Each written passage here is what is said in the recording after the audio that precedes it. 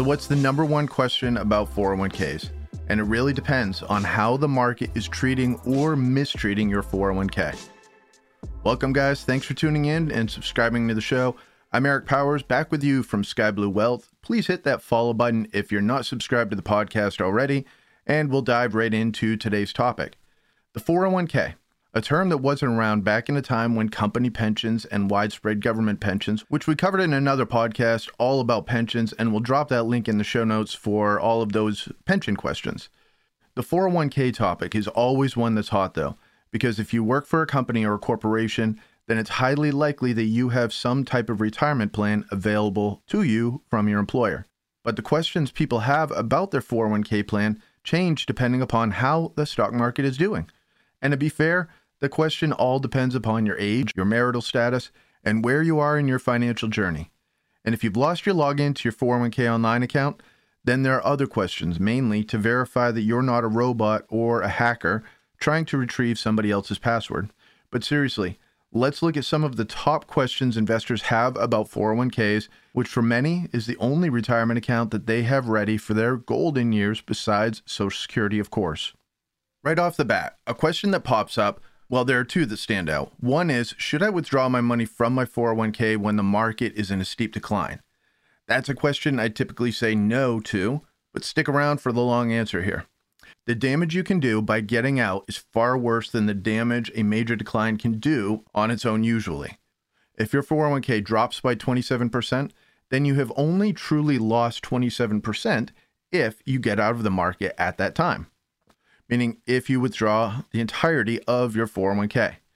Generally speaking, you can ride these things out and you'll recover your losses and be back on track. It can take time though, and that's what freaks people out. They say they'd rather lose that 27% than wait on things getting better. But when you look at it, when you look at the track record of retirement accounts, you see how the market climbs back up slowly, but surely, and then peaks again. It just takes time. I'm not telling you to close your eyes and ride out a roller coaster event with your life savings, okay? I am saying investing is a long-term activity, not just when things are going well or when things are more stable and less dramatic with the dips and the jumps. Keeping a long view is still the right move during drops that make you nervous as a cat in a room full of rocking chairs or Rottweilers. Of course, that advice is dependent on when you have set your retirement date. If you're 29, lucky you, you can ride out most of the stock market storm as you're taking an overall sensible approach. If you're 59, things are very different. You have to pay more attention, be more conservative, and the reason is because you don't have as long to build your 401k back up the way a 29-year-old does. And if you're almost 60, you should have been advised, if you have an advisor, to take a different approach than you took in your 30s and 40s. And if you were looking at your assets on a regular basis, you maybe could have saved a giant loss if you had swapped riskier funds for more conservative ones. So even if you're doing a self-directed 401k, and a lot of people do, there are funds and asset classes that are marked as conservative. And you can look at historic data on most of those, including looking at other times that the market took nosedives and how these safer investments fared when they got dark. So the long-winded answer to should you withdraw your money from your 401k plan is no. But if you're not knocking on retirement's door, your strategy is very different from someone half your age. Get professional guidance and always be in the know about how your retirement plan is doing. Just know that checking in on it too often does cause some investor anxiety, but be reasonable about how many times you're checking things out. 9 times a day is overkill, and if you're doing that, I'd say you need another hobby. Now for that second question. Lots of people wonder about borrowing from their 401k. The main idea of a retirement account is to let your money work for you. To let interest work for you is mathematical magic over decades, right? Of course it is. So even though people believe that they are borrowing from themselves, when they get a loan from the 401k, they are still robbing themselves of the gains that money would have made if it were still in the retirement account and earning interest. So if you take $20,000 out to buy a car, let's say, or to put down on a home, that's not $20,000. It's whatever that $20,000 would have grown into had you left that in the market. If you take a 5-year loan, that's a long time, even when the monthly payments that you're making are putting money back into the 401k consistently. Plus, I believe it creates a bad habit that you could just borrow from your 401k again. And this does happen a lot, I know. People think that they don't have any other choice, but there's usually an alternative, and although it's sometimes painful, those other options usually don't involve robbing your future self of major funds that you'll need. And on top of this, people or you should be aware that losing your job can also have consequences if you have a loan on your existing 401k. It could happen, and it has happened to my clients, that they have to pay that loan as soon as they've left their job in a lump sum. Otherwise, they get rocked with a 10% penalty, and that is no good. And if you're probably saying the IRS shouldn't penalize us for using our own money, and believe me, you will not find me defending Uncle Sam's tax team. It's simply an incentive to leave money to grow so that you have a large nest egg for your golden years. And let's take a quick look at penalties that can hit you with 401k moves and changes you make along the way with your plan. This one is widely known, but not if you're just entering the workforce maybe. If you withdraw funds early, before 59.5 from your 401k or qualified retirement plan, you'll be charged a 10% penalty. Then you'll pay income tax on top of that 10% penalty because the money is actually viewed as income by the IRS. These guys are sticklers and they have very little forgiveness. Now, there are ways to withdraw 401k funds without a penalty, and I'm not encouraging this, but sometimes other options are hard to envision when you're in a very tight spot, such as a health issue. If you become disabled, you would avoid that 10% penalty, but still pay taxes on the money that you take out, unless you have a Roth 401k, since you've already paid taxes on the money invested in that type of account. Another way to avoid the penalty is to use some 401k money for medical bills that are not otherwise reimbursed by other means. So these bills need to have occurred in the same year that you take the money out of the 401k, FYI. Yes, there are lots of technicalities, so please get guidance before you borrow from or withdraw from your 401k, because you could lose a lot more in taxes and penalties than you could possibly imagine. And not to mention losing out on the returns since that money is no longer invested, right? Now, there are some penalty exceptions for the death of an investor who leaves their 401k to a beneficiary. And if you owe the IRS money, you can pay them from your 401k to avoid the penalty. I guess they figure that they prefer that you pay your late income taxes instead of paying a penalty. So there are also loopholes for first-time homebuyers and paying for higher education. I'm sure you've heard of those. But again, when there are other options, please use those instead of pulling your 401k apart. Just avoiding the confusion of some of these government programs is enough reason to leave your retirement account alone. All right, we're about to take a closer look at some other questions about 401k retirement accounts. Now, as of the time of this recording, Secure 2.0 has recently been passed, meaning the rules will change a little bit for plan participants and their retirement accounts. So what are matching contributions? And the short answer, it's easy money. This is when your employer matches what you've invested in your 401k. You can consider it growing your money before your investments move up even a dime in the market. Your company may match just 50% of what you invest, but still, that's easy money.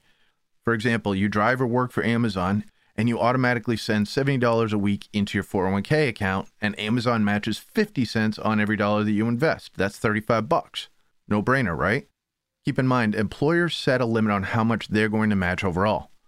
So for an example, because we're picking on Amazon, for every $1 of employee contribution that you make, up to 4% of your eligible pay, Amazon will contribute 50 cents to your account in the form of a matching contribution. So basically what this means is 50 cents on the dollar, up to 4%, you can get up to a 2% match. Also note, in this case or any case, catch-up contributions are not currently matched. Now folks, keep in mind Secure 2.0 has just been passed, and one thing that will be coming up is automatic enrollment and automatic contributions, which is actually a really good thing, and we should have done it a long time ago. Of course, you would have the option to opt out. Another common question comes up about being vested in your 401k plan. Being vested relates to requirements to receive those matching contributions. Now, just as a note, you're always 100% vested in your own contributions. But in the context of the retirement plan benefits, vesting gives employees rights to the employer-provided assets over time, which gives the employee an incentive to perform well and remain with the company. A vesting schedule is set up by a company to determine when employees acquire full ownership of those financial assets. So using the Amazon example again, they require 3 years of service to be eligible to receive the matching funds that are within the 401k. A year of vesting service is defined by Amazon as a calendar year in which you complete 1,000 hours of service. So again, the devil is in the details, right? It always pays to check the details on any retirement plan, even if you think you know how it works or coworkers tell you their version of those details. Reading the details is certainly not as fun as ordering stuff from Amazon, but it can keep you from being let down years later due to confusion. And having access to a knowledgeable financial professional is a great idea, whether you're using their service regularly or just a couple of times a year during job changes or other life events. Before we move on, I have to add a small disclaimer here. I am an investment manager and I am not endorsing or recommending Amazon or any other company. Okay, let's get back after it. Speaking of life events and job changes, that will lead us into another crucial question people have about their 401k. What should you do with your 401k when you leave a company to go elsewhere or start your own business? Under the new Secure 2.0 rules, I think that there's a portability provision that makes it easier for small balance accounts, which is an important point because I don't think it's your intention to donate your 401k to Jeff Bezos or your employer. So here's a quick list of 4 options and then we'll break down the details. Number 1 is you can withdraw your money. Number 2 is roll it over into a new IRA account. Number 3, roll it into a 401k of your new employer. And number 4, you can leave the 401k intact at your old employer. So if you withdraw the money though, there are obviously going to be repercussions. If you aren't 59.5, then you're going to pay a penalty. And as a reminder, that penalty is 10%, but that's on top of the tax that you would normally owe because it's treated as income that year.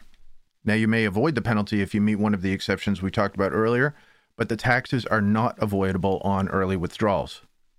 Now, if you roll the funds from your 401k into a new IRA, you avoid penalties and tax because you're not actually taking possession of that money. It remains in a protected tax-deferred account, and that's good news.